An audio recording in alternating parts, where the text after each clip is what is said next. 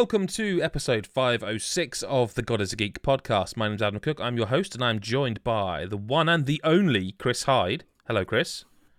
Hello, Adam. How are you? Yeah, I'm good, mate. I knew you were going to say how are you, so I thought I'd say it at the same time. It's like, I'm just automatically and predictably polite. That's you what are. It is. Lyle, how are you? Are you polite? I am good. I'm not polite. Fuck the lot of you. You guys can... I'll do this on my own. You guys can get out of here. Have a night off. That's enough for me. Right. Too far to go.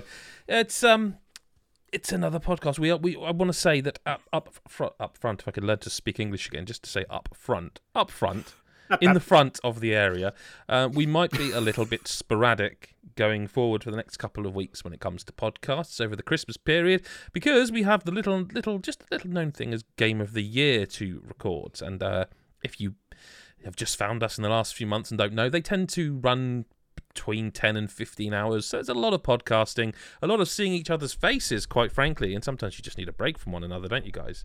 I know that Chris is like just so ready for the Christmas break, so he hasn't got to look at Lyle, you know. I'm done with him, to be honest. Well, you've got to record a lot of podcasts yet. So let's get started. Yeah, there's the pre-apology out of the way for if we fail to... We tend to at least get one out every 2 weeks when we're really busy. If that's stretched, just know that you'll have like tens of hours of Game of the Year stuff to What you're basically saying is don't be ungrateful. Well, I was also going to use this opportunity to say that if you really do feel like you're missing out and like you need a hit of God is a Geek Cruise output on things, you could also just go to patreon.com/GodIsAGeek and subscribe there, and you'll find a bonus podcast which you can go back and listen to in full. There's loads of them on there, but we did a whole series called Breath of the Lyle, so go find that. But until you get that desperate, I really am having trouble with the language barrier. Didn't you know that I'm actually French? I've been watching so much of the World Cup that I've suddenly become multilingual, and speaking English has been difficult. And that's really not a good time to be talking about a game with this title, because Lyle, you can kick us off this week, mate, with Crisis Core Final Fantasy VII Reunion. No, sorry, I'll say it properly. Crisis Core Final Fantasy VII Reunion. There. Yeah, it's also important that the dashes have to be without spaces either side of the Final Fantasy. Yeah, right up the back and the front. Semicolons in the middle of words. It is. It's ridiculous. It's stupidly named, but the important thing is it's a good game.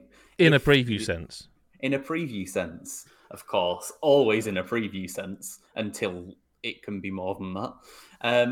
But yeah, if you didn't play Crisis Core on the PSP, it is a Final Fantasy prequel, I guess, starring...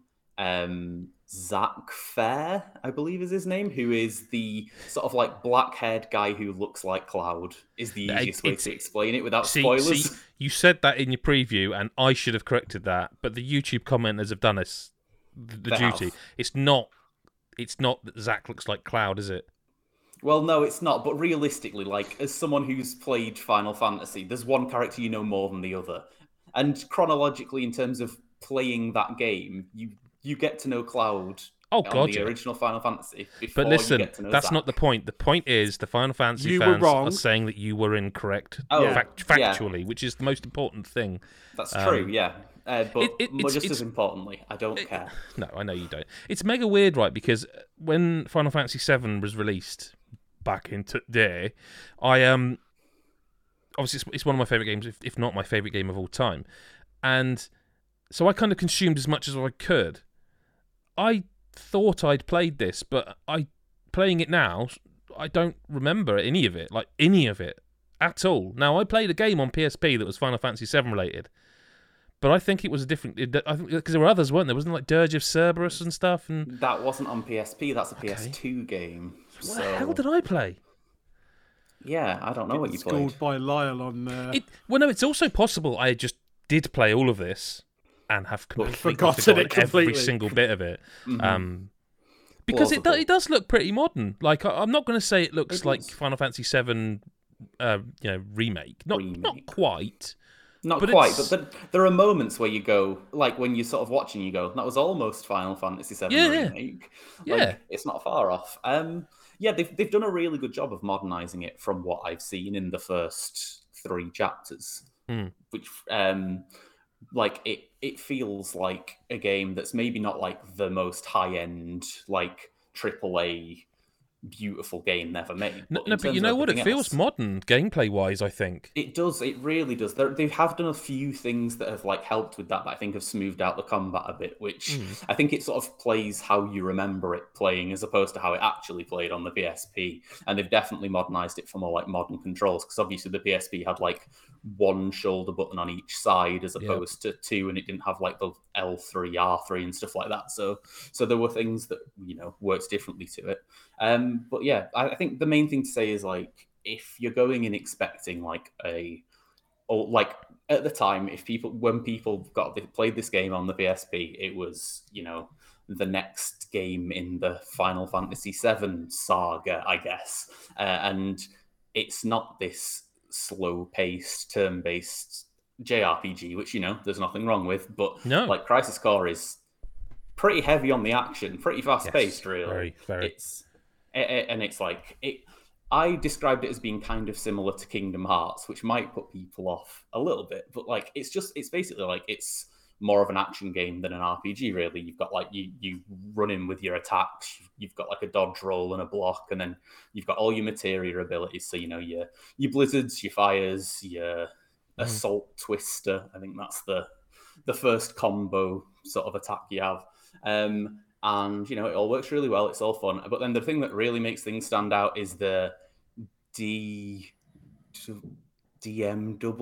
Is that the letters we got? I got this wrong in the preview. I think you were thinking about driving lessons or something. DMV, you said. Yeah, but I think it's missed DMW it as well. or something. Digital Mind Wave, I think. Maybe that sounds about right. Whatever it is, it's a roulette in the top corner of the screen, isn't it? You know, there's a slot machine in the top corner of the screen, 3 little reels. If all the pictures line up to be like of a specific character, be it like one of your sort of Shinra allies or like a summon like Ifrit, like Final Fantasy favorite Ifrit, then you get like essentially a limit break. So, you know, a big powerful move or something that really, you know, kicks things off. And then alongside that, there's numbers on the reels too. And if you get like 2 of the same number, like it'll level up a materia. If you get all 7s, you'll level Zap up entirely. Then you get things like you get your HP, like suddenly you can't take damage from physical attacks. You get unlimited MP to use your magic.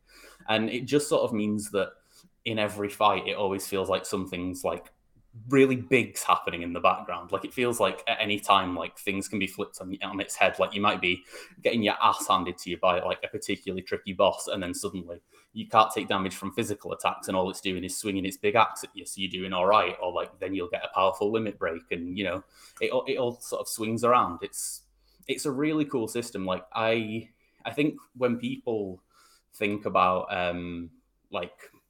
it being like the slot machine aspect, I think people like sort of think about oh it's all this luck based thing, there's no skill, etc. But it doesn't feel like that at all. It just feels like there's always something fun round the corner. Yeah, it just keeps battles really interesting. It just keeps the simplest of battles really interesting. Well, you know, whereas really what you're doing is just hammering square. It makes them a bit more entertaining, doesn't it?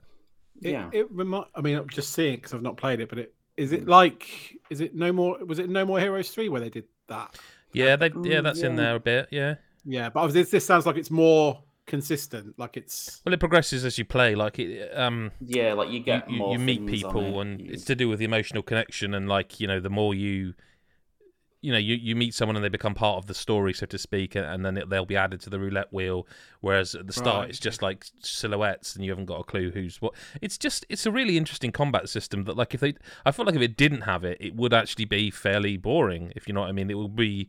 You kind of that's like if you know RPGs, like there's a battle with an electric thing, a robot, so you use your electric materia to zap it quickly, and then there's like a human, so burn it. It follows all that sort of stuff, and but the combat is just on the square button, so to speak, where you got dodge roll on the cross. I think R1's block, and then hold down L1 to use the face buttons for your materia choice, and you do your loadout like you would in any Final Fantasy game, certainly 7. it's just quite surprising. Like it's a really odd time to release it, I think. It is. this late in the year.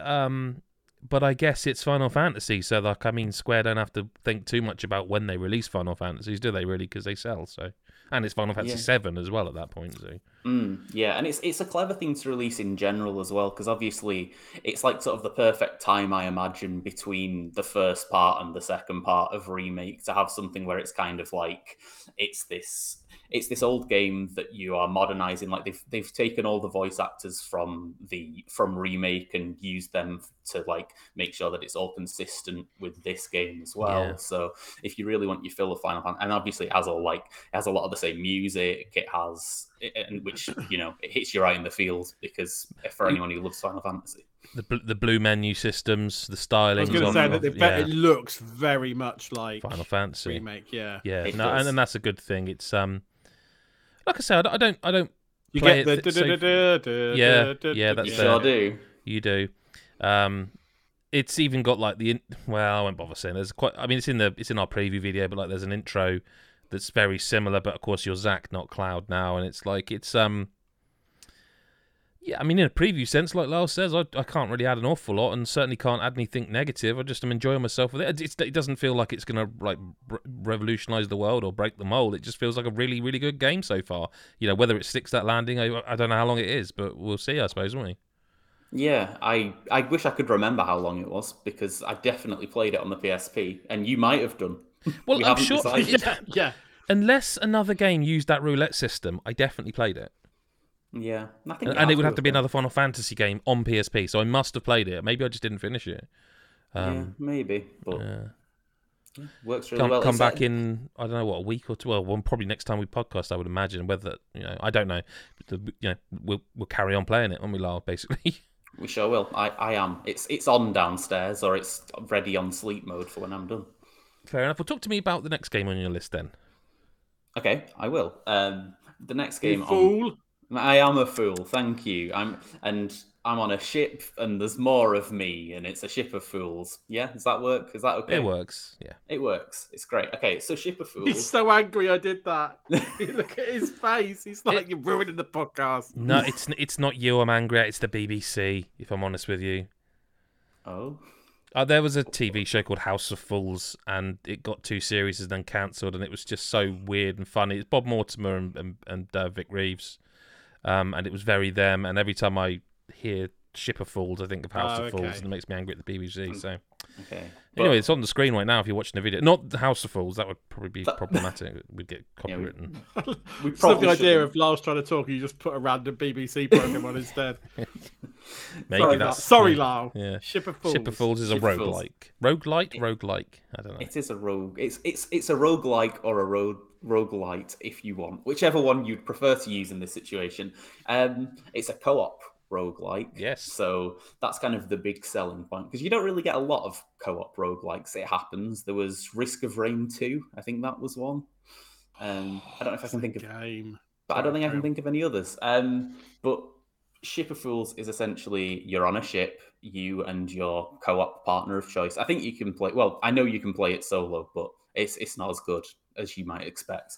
But you and your co-op partner of choice are on this ship, and essentially, like, you sort of pick your route through a map, and every time you go to a new sort of like node on this hex-based map, you'll have to fight a big old few waves of sea enemies. So you've got like cannons on the ship, and you have to sort of move them to each side of the ship. You just pick up a cannon. It doesn't matter. You just fucking grab it and move it to the other side of the ship, and you load it up with whatever ammo you've got on board, and you just sort of blast at them. It's really simple, but then obviously, because it's a roguelike, there's going to be a lot of different little things you find, like little trinkets that give you % chances of burning things, or like different types of ammo. So the basic ammo's a bit shit, as you might imagine, and then as you carry on, you might get one that's like. Is that the description underneath? Basic ammo, a bit shit.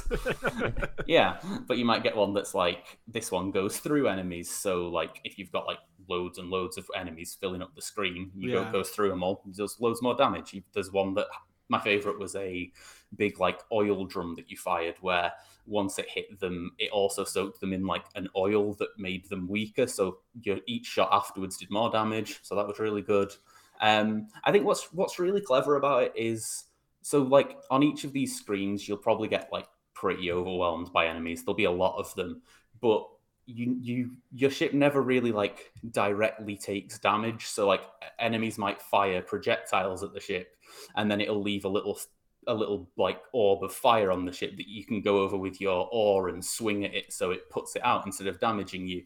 Or they might, if you've like don't kill them fast enough, they might disappear. Like in real life, presumably. Yeah, when you get an oar and there's a fire. Swing it at fire. Swing at it, it's gone. Yeah.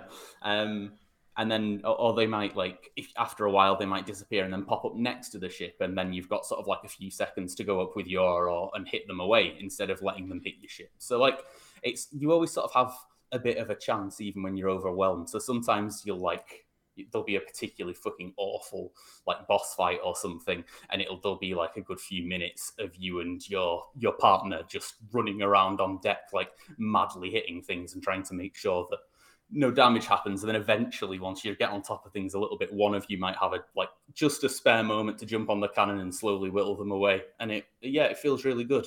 The only real issue with the game is, I mean, I think once we had got to about, like, it was our third session, I think. So me and my partner, we played it's sort of like a few 2-hour sessions. And on the third session, we beat the game and we were like, oh shit, that was unexpected. And good job. Like, I guess we got lucky on this roguelike. And then on our next session, I think we won every single time we played. So every run was just us winning. And I mean, he's never played a roguelike before. So this was kind of like a new experience for him anyway. I mean, I've played quite a lot, but usually when you review a roguelike, you maybe win once ever, and it's a bit of a fucking nightmare to be like, oh look, I beat this game, because it doesn't usually happen. But and then once you finished it, it kind of feels like that's it. Like I couldn't figure out if there was some sort of true ending or anything, or it didn't seem to get any harder upon being beaten. It was just sort of like, we have got to the skill level where we win most times, and that was the end of it. And I mean, we'd played for 6 hours at that point, so it's not like we hadn't really got our value. But when you think roguelike, you kind of think, I could play this forever, and it didn't really feel like that. But I was going to ask, maybe you've kind of answered it, but I was going to ask about the difficulty between solo and co-op, because that's always an interesting thing, especially when in like a roguelike, and whether it balances properly. I don't know if the co-op aspect is why it's easier, or the game is just generally easier than other. I think it is just that it's generally easier. Like when you play solo, it changes, so you're not just facing like double the enemies as one person, because that would probably be a nightmare. But there are also like specific power-ups you can get that can help with that, or specific cannon types. Like there's one cannon that, because you can sort of select, you have 2 cannons at all times, and you can have them be like different sorts of cannons essentially. And one of them you can get is like an automated cannon, where you basically, as long as you fill it up, it's essentially a turret. So I got that on my first run. Yeah, because I played exclusively solo. Yeah. And I think I'm missing out, if that makes sense, on playing solo. I don't. I would mean fair play if they've balanced it, but I would imagine playing it co-op, it makes the game easier. Well, I've only done. It's very hard to balance. I would argue roguelike.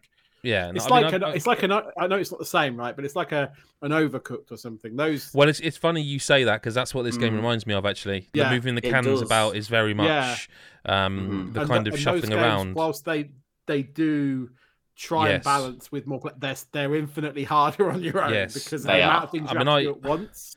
I've done a couple of runs now, and I assumed it's the boss where there's like tentacles coming out of the sea, and I'd be honest with you, I don't know what I was doing wrong, because I kept shooting them and then they just kept multiplying, and it's like, well, I can't manage this. I've got an automatic cannon that's too slow, and I'm shooting them and I can't manage it. But I was thinking, God, if I had someone else with me, this would be a piece of piss.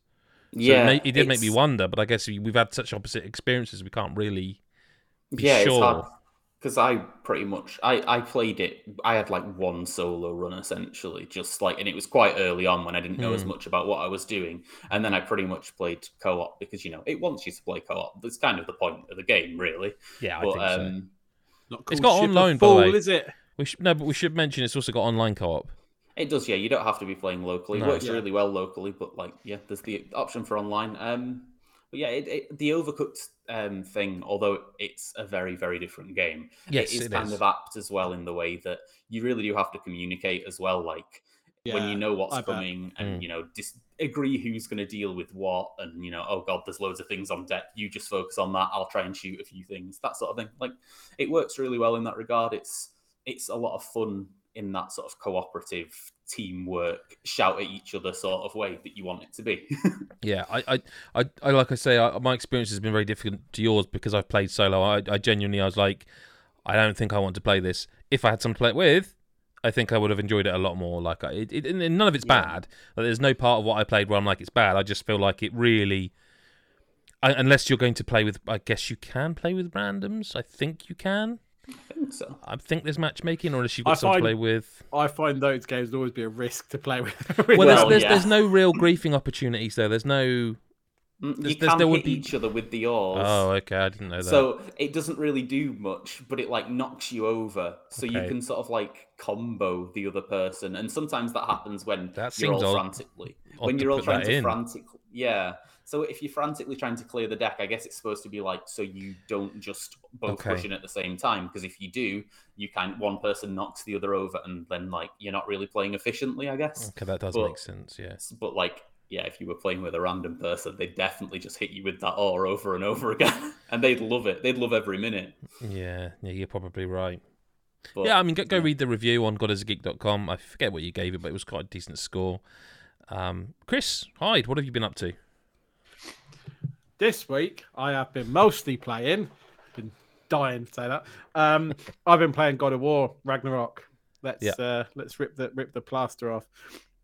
That's the only game I've been playing pretty much, other than little bits of FIFA and COD. This is my game at the moment. It's all right. No. I actually haven't. I didn't go back and play God of War again. Read more recently. You played it, I think, for the Steam Deck and PC. Yeah, you've played it recently, haven't you? So reasonably.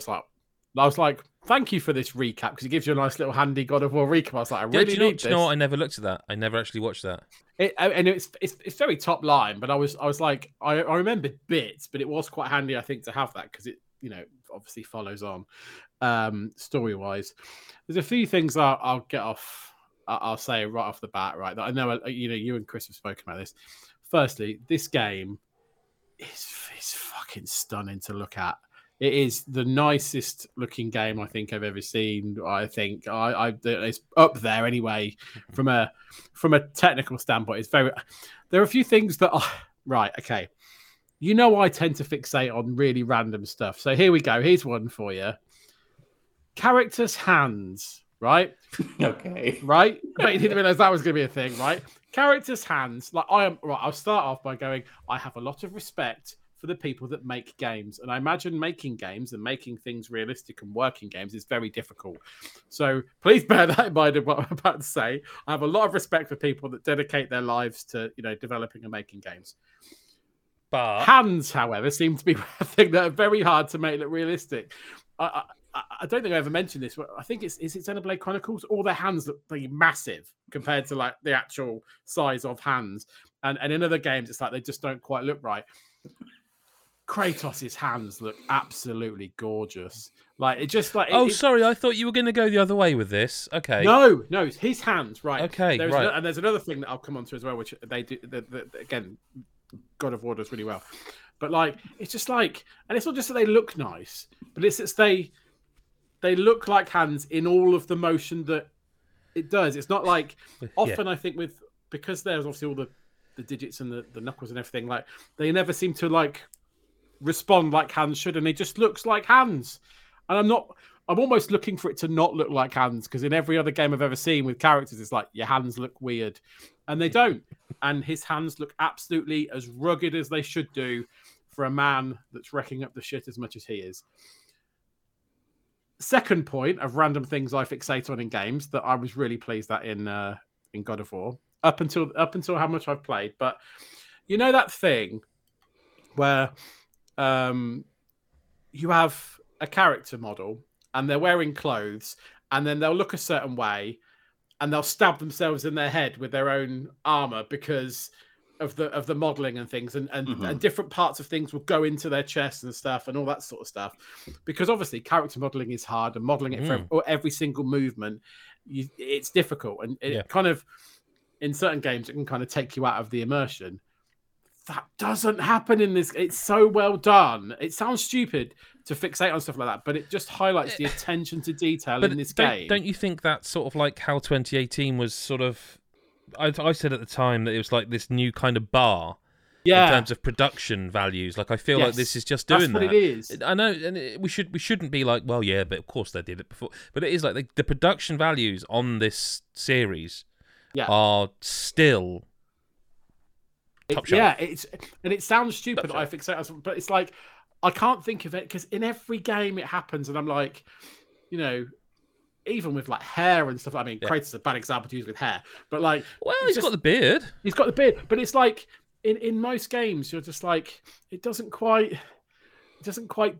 always land. Like, and it's like I'm nitpicking, but like I don't even have to nitpick on this because it's clearly been considered, and it's not just in the in his starting armor it works, but you try and stick a different piece on, and all of a sudden his arse is hanging out of his like, you know, outfit.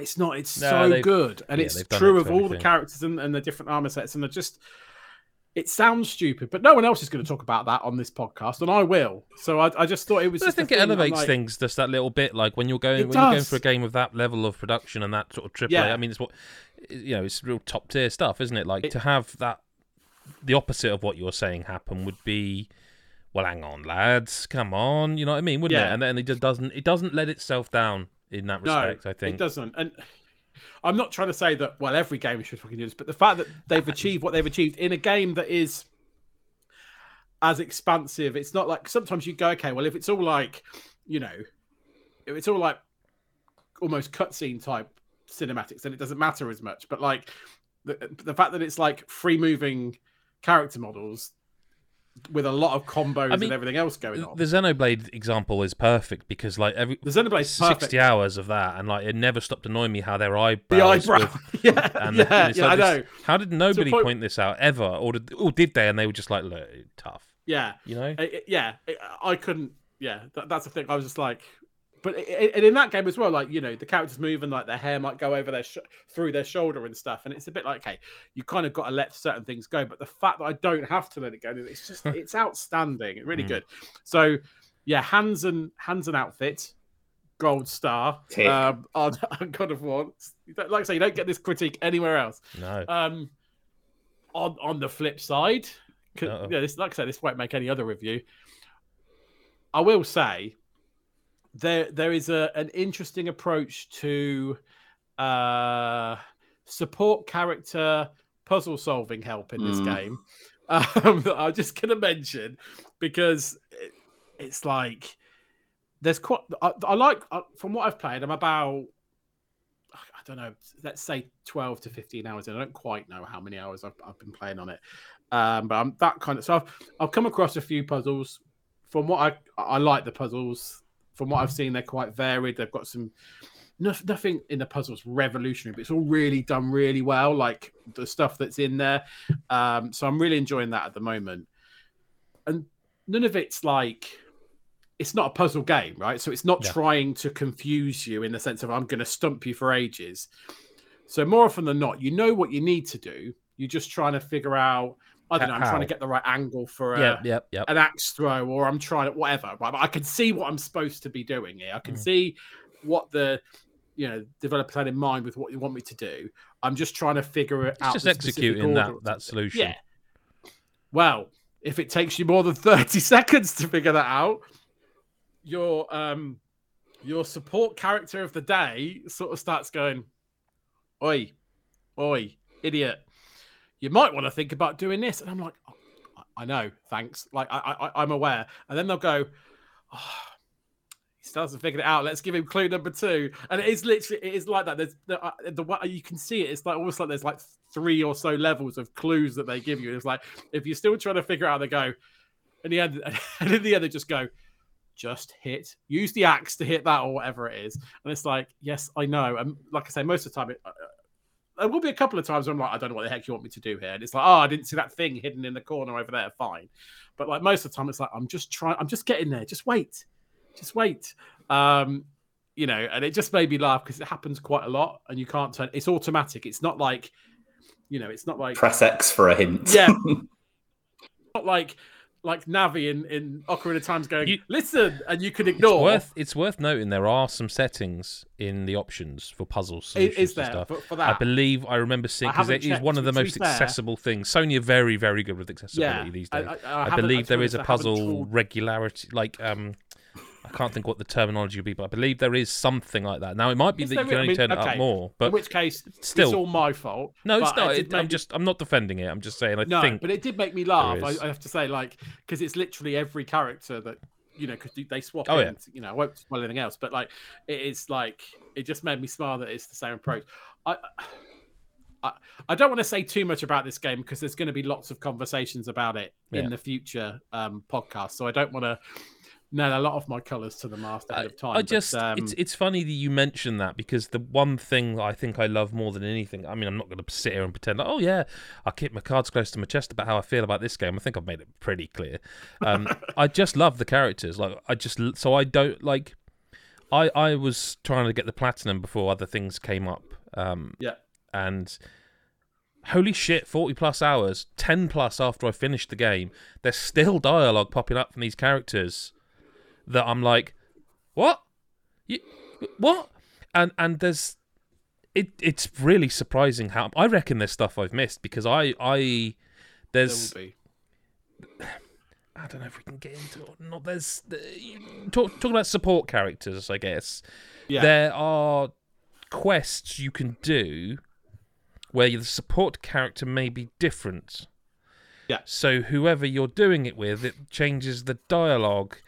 And so therefore, the characters have had to have been voiced just in case you're with them. Just in case you're with them. And I'm like, what? You didn't even... I wouldn't have noticed if you hadn't done that. If you just had that person say nothing while I'm doing this, I'd have gone... Yeah, exactly. Well, I wouldn't have done anything. I'd have just been playing it. The fact that they do say it and you're like, what? I will say, like, I won't spoil a lot of stuff, but like... Because the voice acting is good, and like you say, you like the characters, which kind of voice acting has to be good for you to like them. I make no secret of the fact I think that some of the voice acting is some of the best I've ever heard. Again, I'm trying not to reveal too much about it. But yeah, some of the bants are brilliant as well. Like, yes. They make you believe. I almost felt seen. I'll be honest. Yes. There's a couple of moments in it. This probably happens with other characters as well, like you say, because they record various things, and it was just like, "Oi, Kratos, where you going?" And Atreus just goes, "Oh yeah, he just likes to go and loot stuff." And I was like, he likes to go and get the loot. He has to go and find everything, and I'm like, Jesus Christ, that's like it's like a personality test. But like, once again, they could have not done that. And you would not have... It's not a case of you'd have been, well, it's a bit shit, they're not saying anything. Maybe someone somewhere would have gone, they're not reacting to the fact we're in a hurry and I'm off to... Yeah. Maybe someone reacts to that. But the fact that you go off and you're like, well, there's a treasure chest over there. And there's a bit... Well, what's over there? There might be a collectible. And the fact that someone's like, where are you going? And then someone else is like, yeah, he does this. He can't help himself. But then, it's like, that's ridiculous. And then what happened later on in the dungeon, it was like, where's he off to? Oh, no, I remember. That's what he does. Yep. And the reactive dialogue is... I was like, if I didn't go off the beaten path, all of that dialogue never gets spoken. Never gets heard. No. And I was just like, that. I mean, apart from the fact that now every character's taking the piss out of the way I play this game. But they do that, and that makes you feel like you're part of the story, not someone playing the story out. I'm Kratos, and that is what you. And it's. Yeah, I mean, there's things we will say about this game, but it is. I'll just goes to say, I I cannot believe the redemption arc that the not necessarily Kratos, but the God of War. Not that anyone ever at the time was like, "Oh, God of War, that's a bad series." No one was ever like that. They always did well, but you know how like games get rebooted, and they like so Final Fantasy VII. We talked about Final Fantasy VII. Final Fantasy VII remake had some things that it had to change, didn't it? For the cross-dressing, I believe there's stuff they had to not remove but change their approach to. It was like the tone almost, really. Yeah, it went from being yes. It went from being sort of like this is the joke to this is this look at almost them, what they're celebration. doing. He's being emasculated, to, like you say, the opposite of that. No, it's but that's just like one scene. They've taken and also it's really important, and we will talk more about this in Game of the Year time stuff. It's really important to note when you play the first game, the 2018 game. There was quite a long period of that game where you're sort of asking yourself, "Hang on, is this a remake or a reboot, or is this actually my Kratos?" Do you know what I mean? Is this the same one? Is this the same? Because they never heavily address that in the 2018 reboot. In this one, it's made very clear exactly what's going on, who he is, and this isn't a reboot. This is Kratos. Okay. The turnaround for that game in terms of, I mean, the tonal shift is, I mean, you just have to say well done, don't you, to whoever pitched this as the new God of War. Can you imagine like some old Sony exec there who was like the person okaying God of War 1, 2, 3, and you know the sex cutscenes where you get to just hammer the button for Kratos and it made the screen shake. The GTA-ness. Almost of God. Can you imagine that? Then go that right. One, what we're going to do in 2018? just sat there going, what? You want to? Sorry, were you born when we made these games, young man? But like it and you know, it makes you wonder if people my age should be there going, well, bloody world's gone bloody mad nowadays, hasn't it? Bloody Kratos not having sex with multiple women and having a child he cares about. Bloody world's gone mad. You know what I mean? It's like. I can't, because I think this is the best. I can't believe it. I cannot believe sometimes the story and character development in this guy. I can't. Yeah. Well, I'm glad you're enjoying it, Chris. You know. Yeah. You are enjoying it, I presume? You haven't actually said. No, I am. Listen, I was gonna. I joked earlier I was gonna moan about it. You did. That's what I was waiting for. No. And I had a rebuttal planned and everything. So. I'm not gonna. No, listen. I think he hates it. I can tell. No. Man's never don't. played a Metroidvania before. To be really clear, I don't hate this game. Not want anyone to think that I do. I think this game probably thinks it's a Metroidvania a bit when it isn't, and I don't. And I just say finish the game, and we'll talk more about that. Soon, I suppose. Soonish. Yes. Well, for us, not so much for the audience, I guess. Yeah. Well, that's whetted your appetite as to when me and Adam. It's wet something, mate. It's wet something. Positively slick. Marvel's Midnight Suns we talked about recently. Okay. And it's a bit. Sometimes the job's stupid. I know we joke about that in a preview sense. I know we joke about that because, like, sometimes if you're actually playing a game. And you're like, yeah, I played the first hours of it, and it's good so far. Hopefully, like you sometimes I have to wonder what publishers are thinking. Like, do they think the game's shit after that preview section? Do you know what I mean? It's like, yeah. Don't talk about this bit. Because like Marvel's Midnight Suns, like genuinely, we've got a category where this is going to feature heavily. I think for anyone who plays it, because I can't believe. I mean, I liked XCOM. I like Firaxis generally. I think they're kind of one of those developers out there. There's not many developers out there kind of doing what they do. Like, there's a lot of strategy games come out, but like the XCOM, the reboot of XCOM, which sort of brought that whole genre back a bit, phenomenal. Like, you know, like, but this is. I mean, I don't want to say it's a card game because it's kind of not. It's a turn-based game where you, rather than having just a boring menu with your things on, it's a deck you've built. Do you know what I mean? You've built the deck in yourself, and there's loads of cards, loads of abilities. They synchronize with one another. There's like it's just so deep, this game. There's so much to discuss. But it's absolutely phenomenal, to the point where I'm playing it at the start, and I'm like, well, look, I want to play it because it's a Firaxis game, but like my top 10 is pretty much there. Oh shit, no, this is pushing in, and then it's pushing up, and then oh my god, all of a sudden my top 10 means nothing anymore because this game is so good. Like Mick and I were playing it, and Chris White actually, and we were all kind of like just saying the same things about how amazing it was. And to be honest with you, you can only review the game in front of you, and I genuinely think Mick would have given this a 10 out of 10 if it didn't have the bugs it had. And he got really unlucky with some bugs, and we had the game for a long time. It's a really long game, by the way. Like it's like Mick went to a preview or like a presentation. They said that, and we were both like, "It's not fucking 60. It's 60 hours. It's 60 hours. It's 60 hours easily. I would say maybe more. I don't know, but I haven't finished it. But it's." Yeah, he got some unfortunate bugs. I had some bugs as well, and I was quite surprised because during the lead up to a game coming out, when you get it sort of 3 weeks or whatever early, often there will be patches. Now, there was one, I think, but I thought there would have been quite, especially since it was PC based, the review code, I kind of thought they'd patch it more. So I really hope that by the time people listen to this podcast and the game's out, that the patch, they dropped like a big patch which fixes, because we were. It's rare that I would say to Mick, actually, we need to feed this back, because that's not really our job. Our job's to review the game, to critique the game, is it any good or not. That's what QA's for. But there are some bugs that he encountered where it's like, we need to feed this back, because if this is a one-time, someone paying for the game could get this, and it's not good. It needs fixing. Do you know what I mean? Generally, that aside, like the game is the actual game is a 10 out of 10 for me. It is absolutely phenomenal. You've got this XCOM side of it, this turn-based, this card-building game that is a tactical game, right? You've got the XCOM game where the Avengers and the Midnight Suns, and there's X-Men, and it's just all merges brilliantly. The other half of this game is an RPG. You're set at a base, okay, and it's an RPG, and the closest...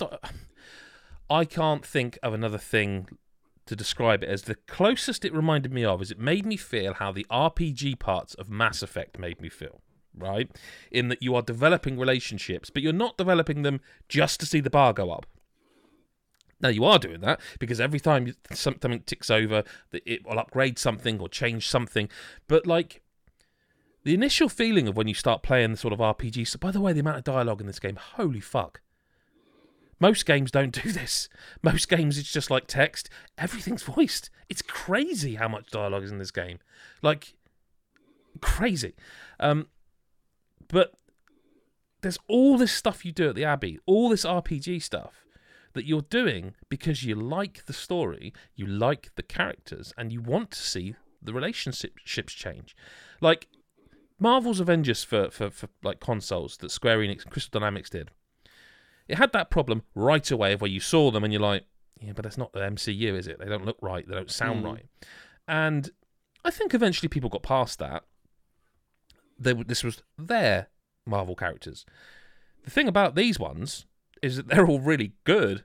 Like, yes, some of them look different, but they're also, some of them are familiar enough. Like Blade looks like Blade. Yeah, right. It looks like Blade. It looks like it's not Wesley Snipes. It looks like they've borrowed heavily from that. Yeah. But they've also got some of the original. Like they've got the voice actor for Spider-Man is the one who played the voice actor in the Insomniac Spider-Man games.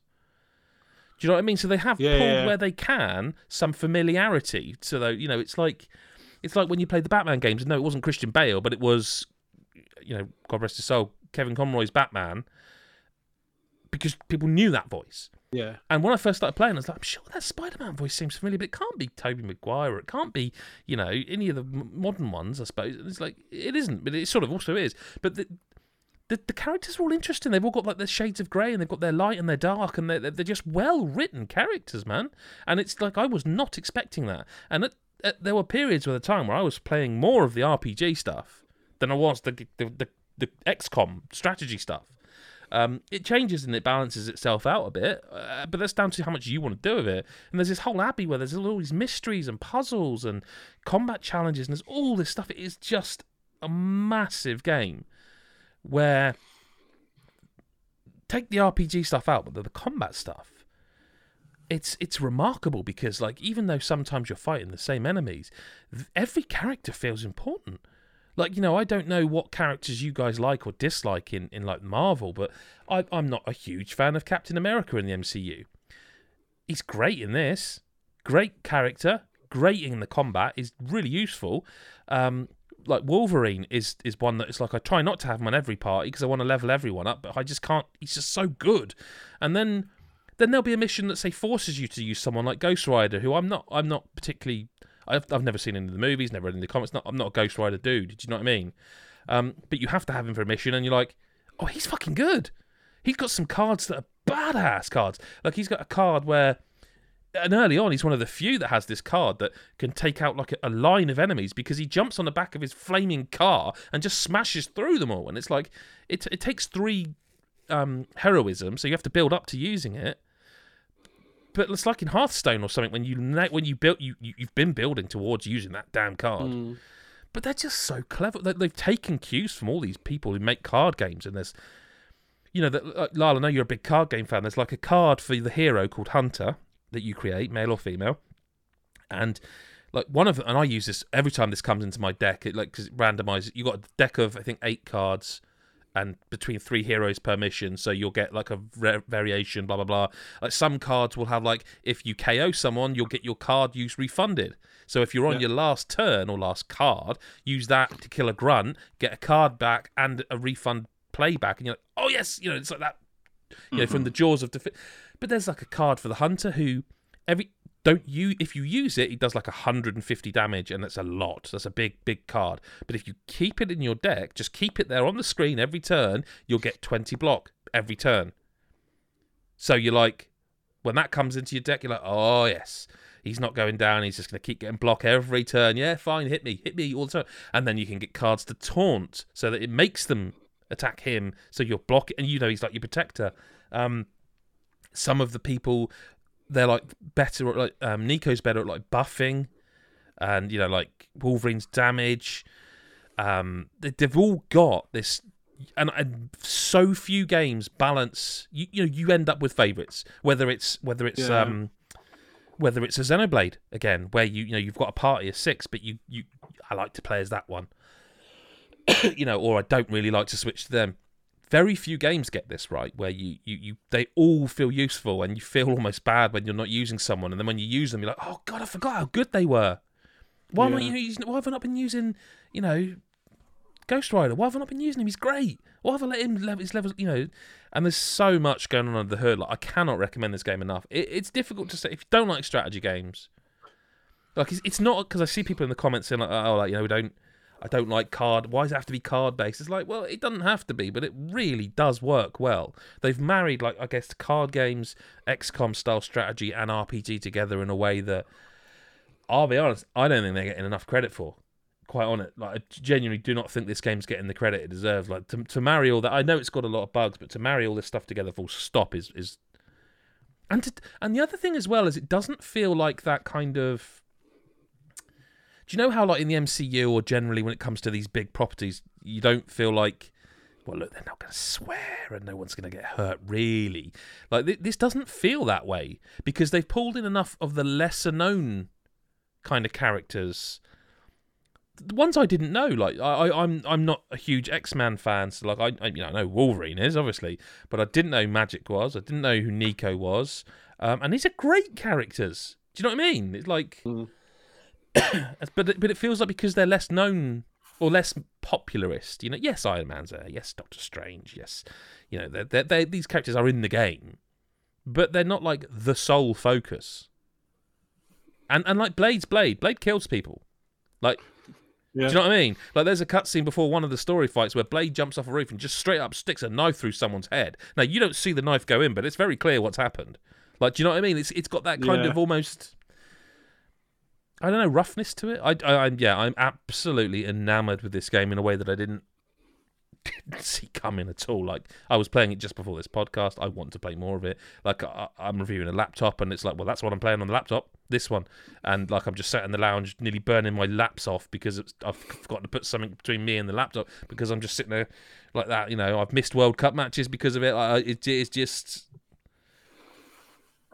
The only thing I'd say is at the time of recording, I don't know anyone who's played it on console. It's all been PC. So I'm really hopeful that is just... It's not uncommon. For Firaxis are very much a PC developer. They always were, or probably always will be. It's not uncommon. It could just be coincidence. I'm sure the PlayStation version, etc., is fine. I'm sure it is. I can't confirm if it is, though. We do want to test it still, but I really would be quite upset because it's such a phenomenal game. It really is. Yeah, because what you say as well, you've been playing it with like a controller exclusively as well. Yeah, so I actually think I would prefer to play it with a controller. Like, I don't. Yeah. I'm not the guy who normally does that. I'm normally like, it's a PC game. I play with mouse and keyboard. Thank you very much. But not at all. Like, it just felt like it was designed this way. I mean, you can, of course, you can. It's still a mouse and keyboard game, but it just feels right as it is. Yeah, so I would be quite disappointed if it was poor on console, but as right now I can't confirm. So it's one of those games. You'd love it. Well, this is it. You list the components. You go, right. It's a card game, right? Well, that's a massive tick then, because it's like Magic the Gathering. Well, importantly, it's a good card game. Yeah. And then you're like, oh, and then it's got Marvel characters in it. Oh, and then it's got RPG, which is up there with Mass Effect, which I know I should play, but I can equate that to other games that I've actually played. Yeah, like Dragon Age, that kind of relationship. By the way, Chris, there's puzzles and collectibles, and I'm like, oh my tits. And it's just like... I've spent... and Mick will say the same, I know he's not to say it, and I'm sure Chris will say it. I've spent hours just exploring the Abbey, because it's... No, I'm going to say it. I wasn't going to say it, because I didn't want to make you too aroused, but it's also a Metroidvania, because as you progress, you unlock powers as your character for the Abbey. Like the first one you get... It's a good Metroidvania. Yeah, it is. No, anyway, carry on. Yeah, it lets you open doors, and then you get another power that lets you do things, and then another power, and then the 4 powers that let you gain sort of access to the whole Abbey, and then you can get all the collectibles. Like, it's one of those where if you are playing it, don't go mad trying to find the collectibles, because you can't get them all until you've got all the powers. So and some of them require story progress. So just play it. You know. But yeah, it's just such a clever game. Sounds really good. We both want to play it now. Thanks. It really. I hate to be like, hey, it's December and there's one more game. It's so good. Like it was one of those where I expected Chris White, myself, or Mick, one of us was going to be like, what are you guys talking about? This is not... What are you talking about? You keep saying this is... But like... And I thought it was going to be Chris White, because he kept very quiet on the subject, and he's like, yeah, I've spent 20 hours playing it in the last few days. I'm like, what? And it, like, you know what I mean? It was like... it's just... Yeah, if you can. Watch the video review, see what you think of that. See, because it's a nice looking game as well. But yeah. But other than that, it is time for a very special jingle. Chris Hyde, listen to correspondence. It's time. It's time. Chris Hyde. You're such a dick. I mean, I'm still playing. Like, we know I'm behind, right? So I'm still sort of watching it, but it's great. I'm gonna have to watch. I thought I'd shown you that one. I don't remember. No, I don't think so. Not in the fully finished form. Okay. So I'll listen that way, but it looks superb. Right, let's crack on with the questions. The first one it's a belter actually. It's a really interesting one, I think, from McPoo. Says, in the spirit of remakes that veer from the original, what are you hoping for from Resident Evil 4 remake? Are you hoping for a straight-up remake like Resident Evil 2 remake, or something that goes off-piece like Final Fantasy 7 remake, which is, given we've been talking about, is on point? He says, I think they'll struggle to capture the tone of the original, so it might be good to see them put their own spin on it. So, yeah. Adam. Well, I've played it, haven't I? Not all of it. No, not all of it, but I was like hugely impressed with it. I was a bit trepidatious about it, because I was like, it's a bit like the Final Fantasy 7 thing, in that the original still exists, but does it need the remake? And like, when now I've played it, I was just so impressed with that opening section. I think it is.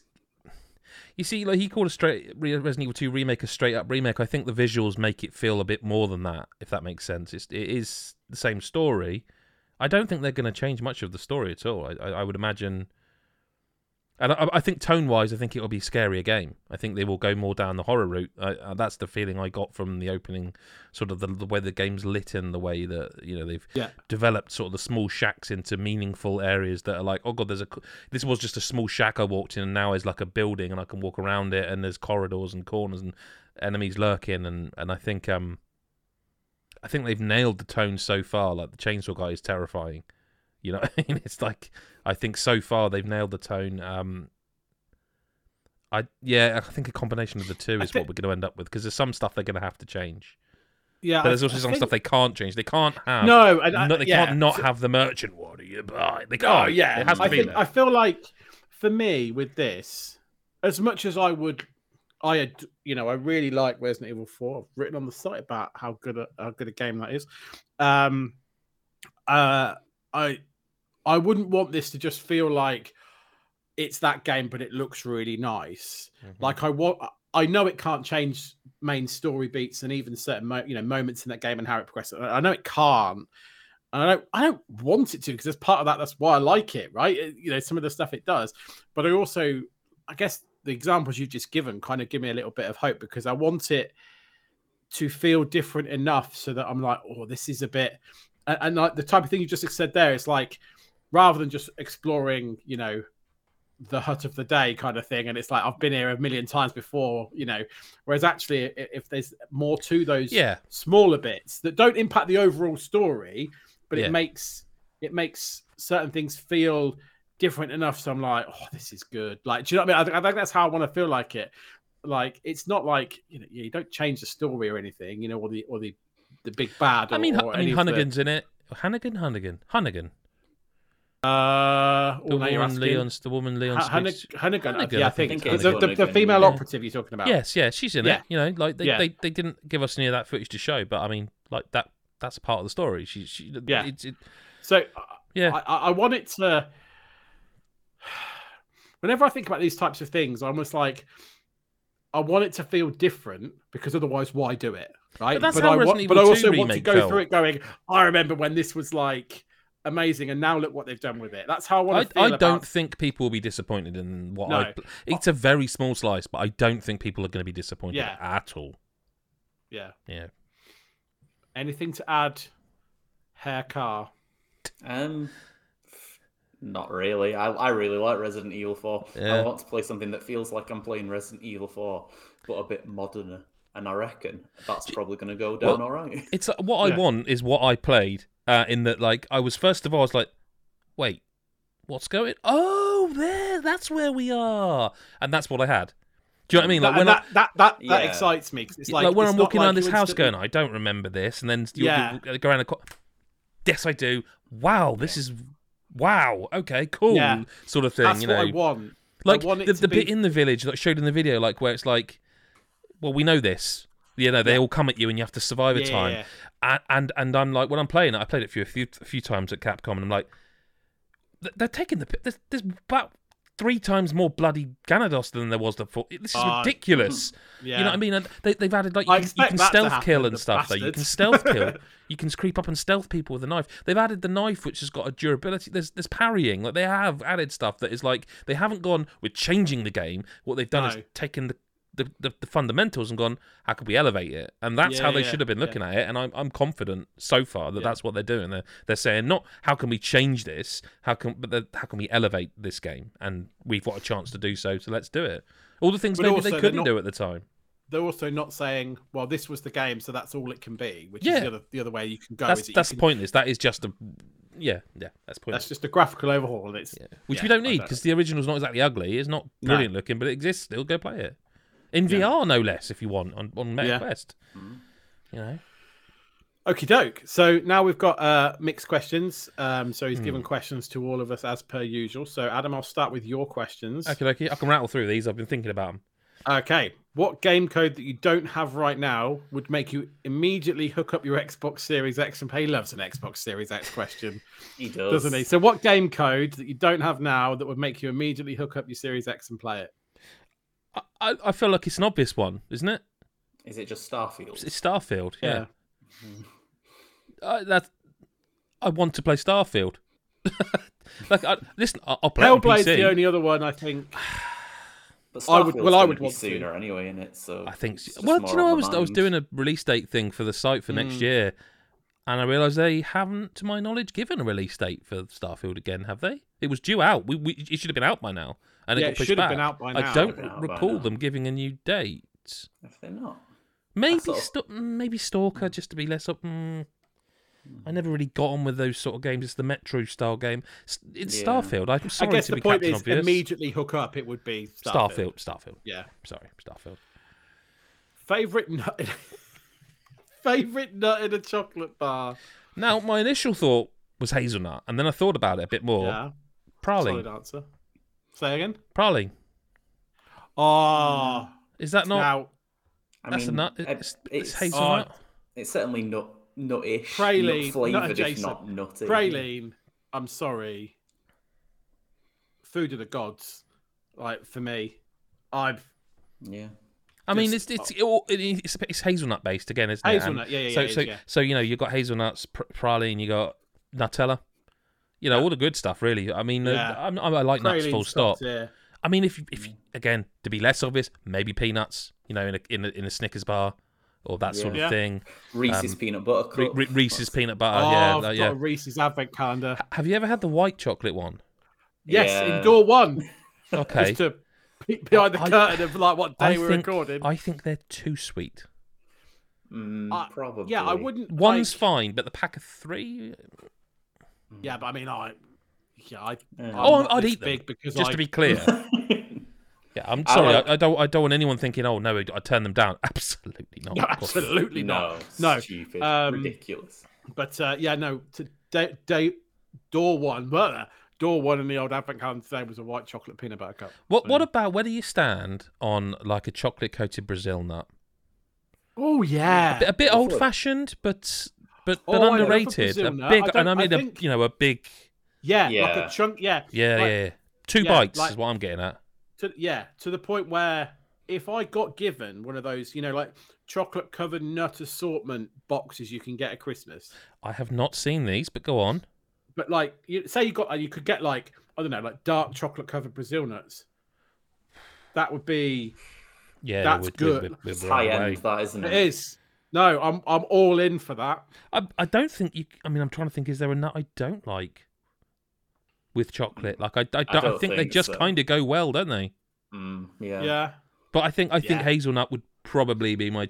yeah. He said Hazelnut's He probably. is saying in a chocolate bar, so that's why I'm saying hazelnuts because of the praline aspect. Yeah, no. Does I'd anyone agree with. remember the Cadbury's? Ah, shit. What was it called? Began with B. No, sorry, marble. Remember the marble bar? Marble. What that was? It was that like was praline, white wasn't chocolate and praline it? Yeah, through and, it. and Yeah. white and milk together. Marble. I think so. Yeah, and Yeah. and praline. That was a good one. Yeah. So hazelnut. Okay. But listen, if you're going to offer me Cadbury's whole nut, cool. Yeah, just whatever. Yeah. All of Whatever them. chocolate deal Cadbury's want to do with us. Yeah. We're all Oh in God, for. can you imagine? Yeah, if you want to sponsor us, whatever nut, we're fine with. Favorite crisps to have with Guinness. Now, I thought Do long you and drink hard about Guinness? this one. I don't. I have had Guinness before. It's fine. But I thought long and hard about this, and I realised that the answer to this one is innie. So, I mean, it's a fair answer.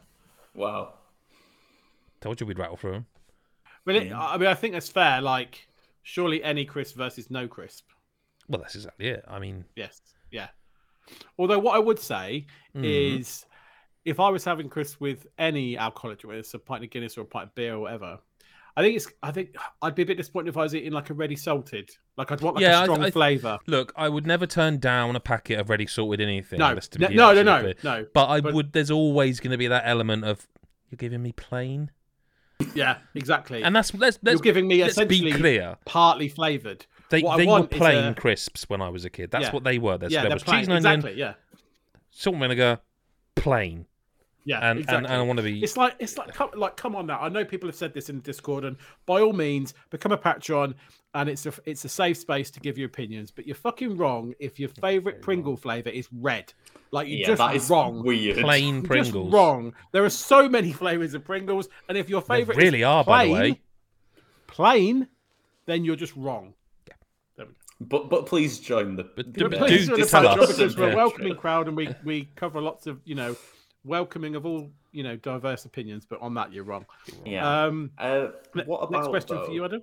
Oh, sorry. Hang on. Sorry, we're not. I want to delve into this a little bit more because I think surely there's some crisps that are definitely worse. I can't imagine with a Guinness a what's it. That feels weird. You see, I was going to say, and Chris, I need you to brace yourself a little bit for this. I don't think prawn cocktail would work with a Guinness. No, do you know what? I thought he was going to say that because I thought he was going to piss me off. Okay. Because he knows my favourite Pringle is prawn cocktail. I think the best flavours for like Guinness. It's the standard ones, right? It's the original, the OG strong crew. cheese and onion, or a flame grilled McCoy, or something like that. Ooh. And to your point, Lyle, I think what you're getting at is it's got to be that type of McCoy kettle chip type crisp rather than a skip or a what's it or a hula hoop. I think you Hula need hoop's quavers. I think again is not, or a pack of cheddars if you want to call them crisps. I don't think that they're working with the Guinness. I think you need, for want of a better phrase, an old-fashioned manly crisp. Yeah. Like a Brannigan's. I mean, I say that, and my favourite is sweet chili and prawn cocktail. Yes, but yes. like, you know what I mean, like the OG crew, you know. Yeah. Okay. Done, Lyle? Oh, done now. Yeah, that's right. fine. Okay.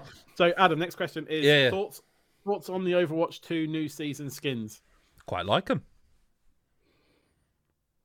Is that it? Sorry, yeah. Did you want more? That I quite like them. I mean, I won't be paying money for them. Say more. Well, I won't be paying money for them, but I do quite like them. They're based on the Greek gods, from what I can see, the Greek sort of mythology, and I quite like them. There's some quite cool ones, but All right. Favorite Christmas meal highlight from the last few years? Oh, that's a good question. How do you pick? Well, so there's a few staples that I won't pick, but I will say the Coca-Cola ham has become a staple to go along with the turkey every year. What, like glazing your own ham? Glazing, Coke, in a bottle of Coke, full fat Coke. Really important, by the way. If anyone's ever thinking of doing that, full fat Coke, even if you don't. I had a chestnut soup once that was really tasty, and it had crispy bacon on the top of it, like just small bits of crispy bacon on top of the chestnut soup, and it's quite a thick soup. We did have giant pigs in blankets last year, I think. They were like Cumberland. What, like normal sized sausages? No, they weren't normal sized sausages. They were like Cumberlands, and that was something. I'm quite simple. Like, the thing I like most about Christmas meals is the pigs and blankets. Which is always the right decision, really. I just don't. You can't go wrong. Well, you also can't get enough. Like, there is no number my wife could produce and say, I have got this many pigs in blankets, that I will not, hilariously, I might add, reply, well, what about everybody else, my dear? Yes, yeah. I'm very similar with roast potatoes. Now, to be clear, we have pigs in blankets and sausage meat, so I can double down on meat. But then when you say sausage meat, are you talking about stuffing? No. I'm talking about just a bowl. Yeah. So like basically a massive sausage that you've then cooked, essentially. That's stuffing, though, surely. That. What's that? Isn't that just stuffing, though, in a way? No, the stuffing then we have separate.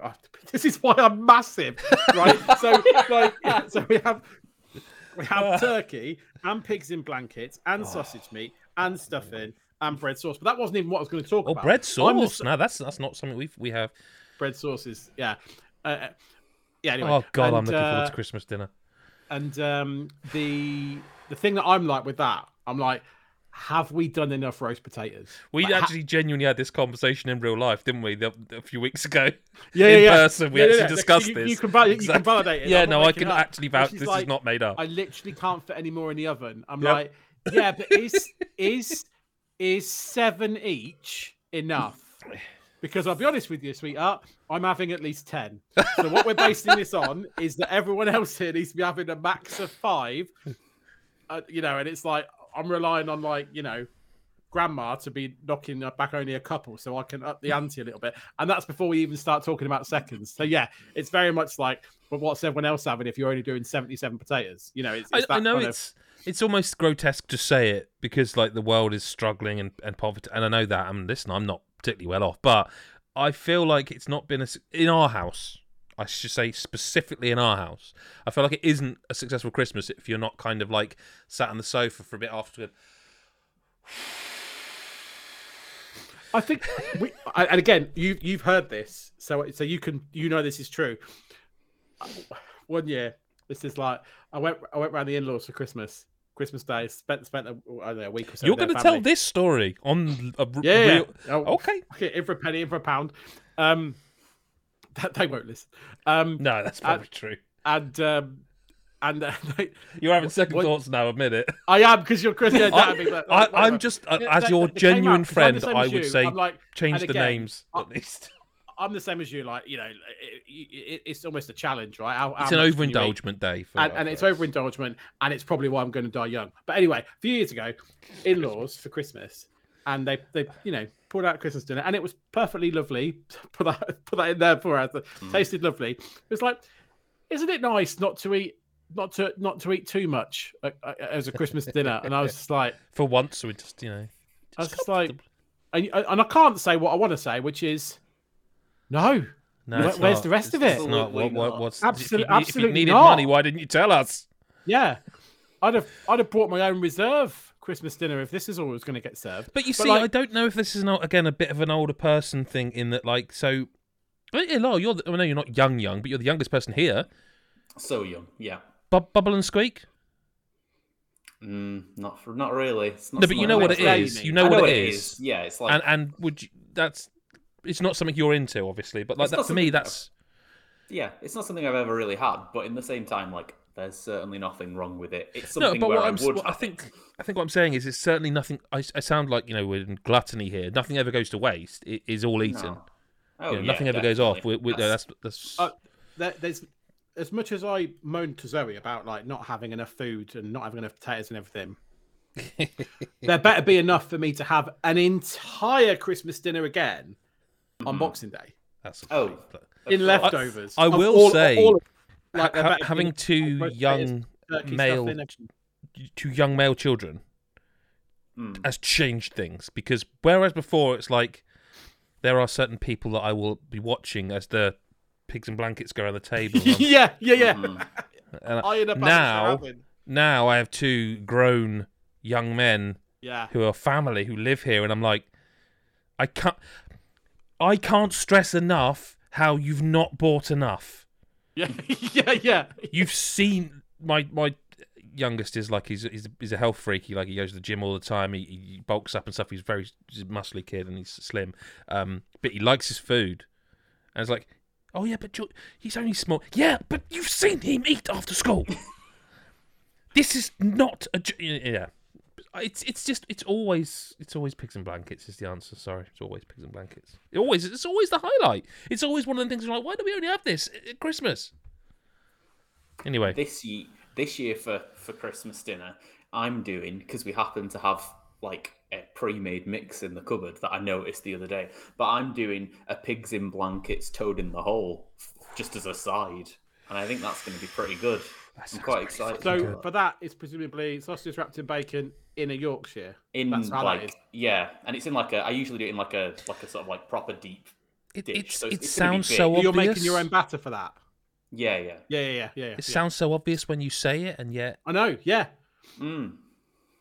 God blimey. So yeah, but we're also still having. I was informed. I was told very specifically that's not allowed to be the only pigs in blankets we have. Oh, so and I'm with that. Yeah, absolutely. 100%.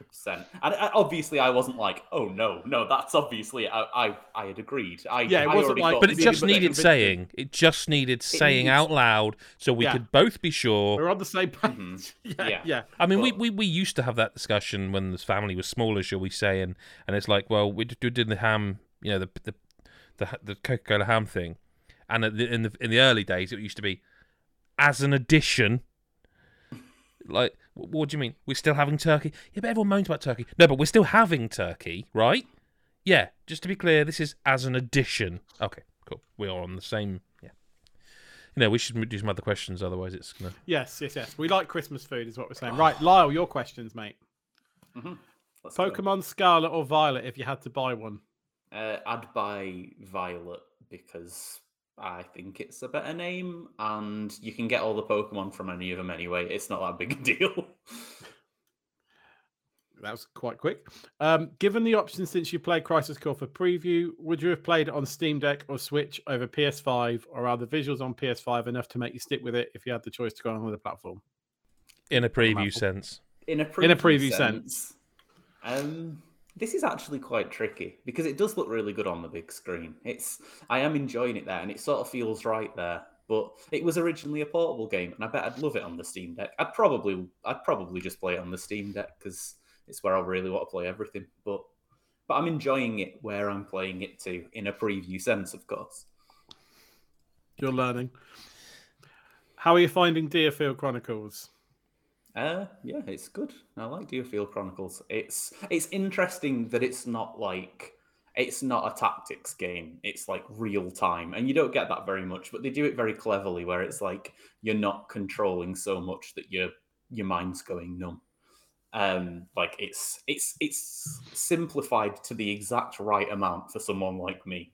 So I think it's a really good game. It's because I've never like full on RTS like an Age of Empires or a StarCraft or something. Like I'm not going to be able to do that, or certainly not well. So I like the idea that I don't embarrass myself playing it. Always good. And the $1 million question: how's Elden Ring going? By the way, surely you're near the end by now. I'm not going to say anything more about Elden Ring until the Game of the Year podcasts. You'll notice during the God of War Ragnarok section, I also said very little. I like to keep some mystique for these podcasts, so you'll find out more then about how I'm finding all of these heavy-hitting games. I've not spoken much about Horizon Forbidden West, but I've played that. There's loads of games I've not talked about playing. Splatoon 3, Bayonetta 3. You'll find out about all these and more, maybe, at the Game of the Year podcasts, which you will be listening to because they're the best podcasts of the year. Yeah, I mean, if you're listening to this and not them, that seems a bit of a bad decision on your part. Outrageous. Speaking of, Chris, your questions, Game of the Year discussion that you're looking forward to the least. Yeah, this is an interesting one. Does it involve me? Probably. Yeah, it's fucking talking to Lyle. No, I think I've thought about this. It's a good question, actually.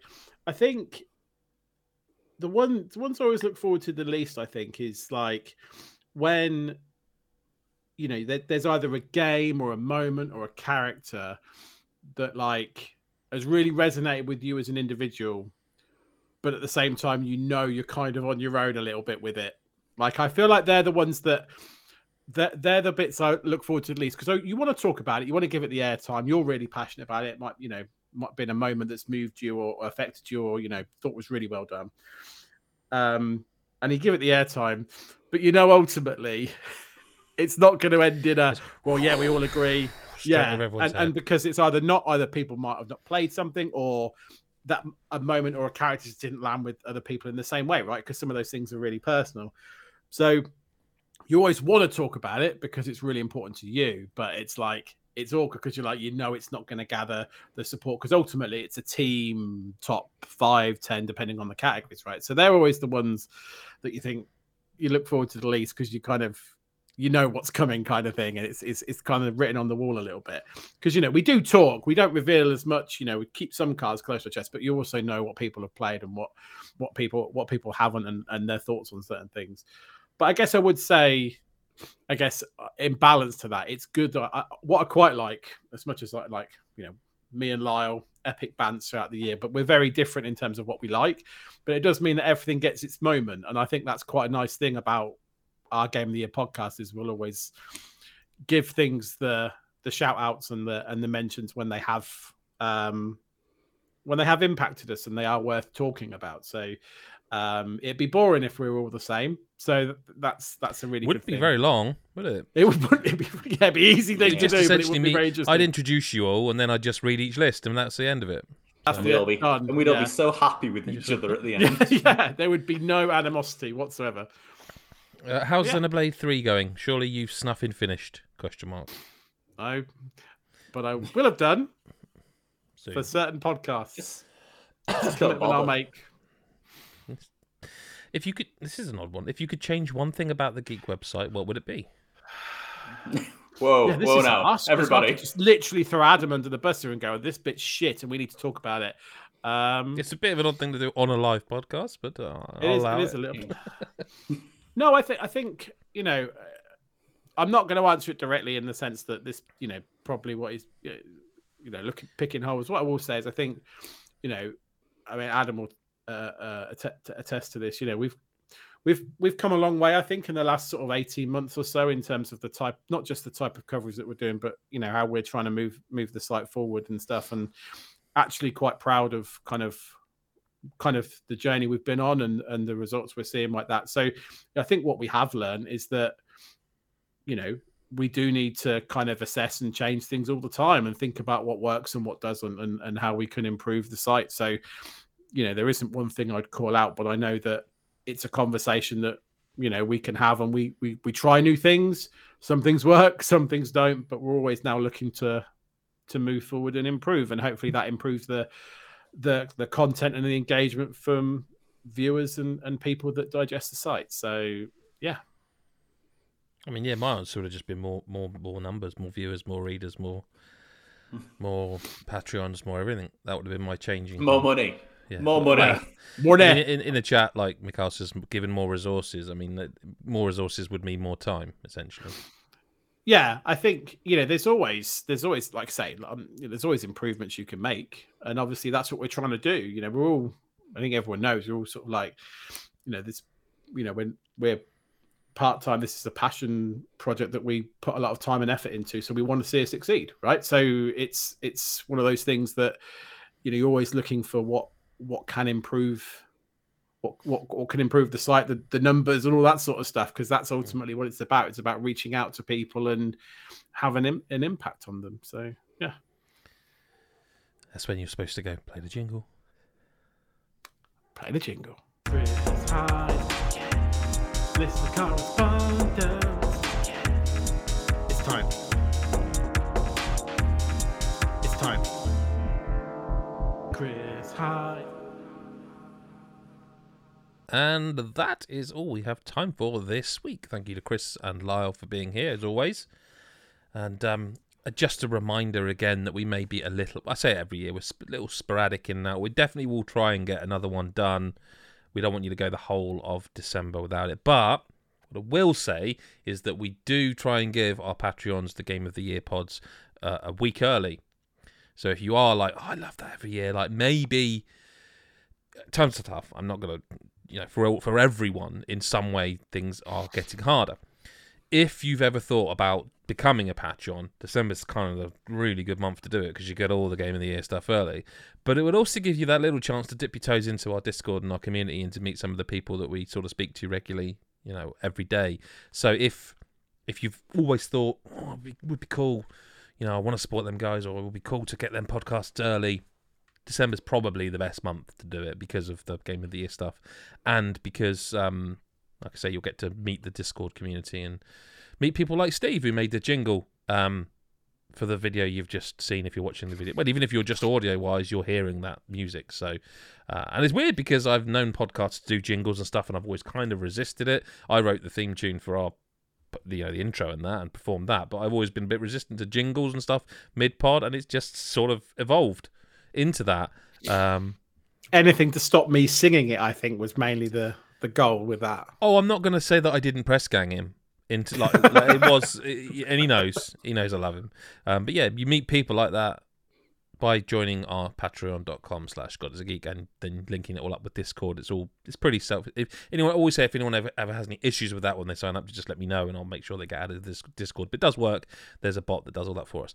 But yeah, thank you very much for being here for this week. If we're not here next week, you know why, because we're recording lots of lovely content for you in the future, but we will be back at some point before then. Otherwise, we will speak to you next week, maybe week after, but whenever you choose to listen. Okay? Bye-bye for now.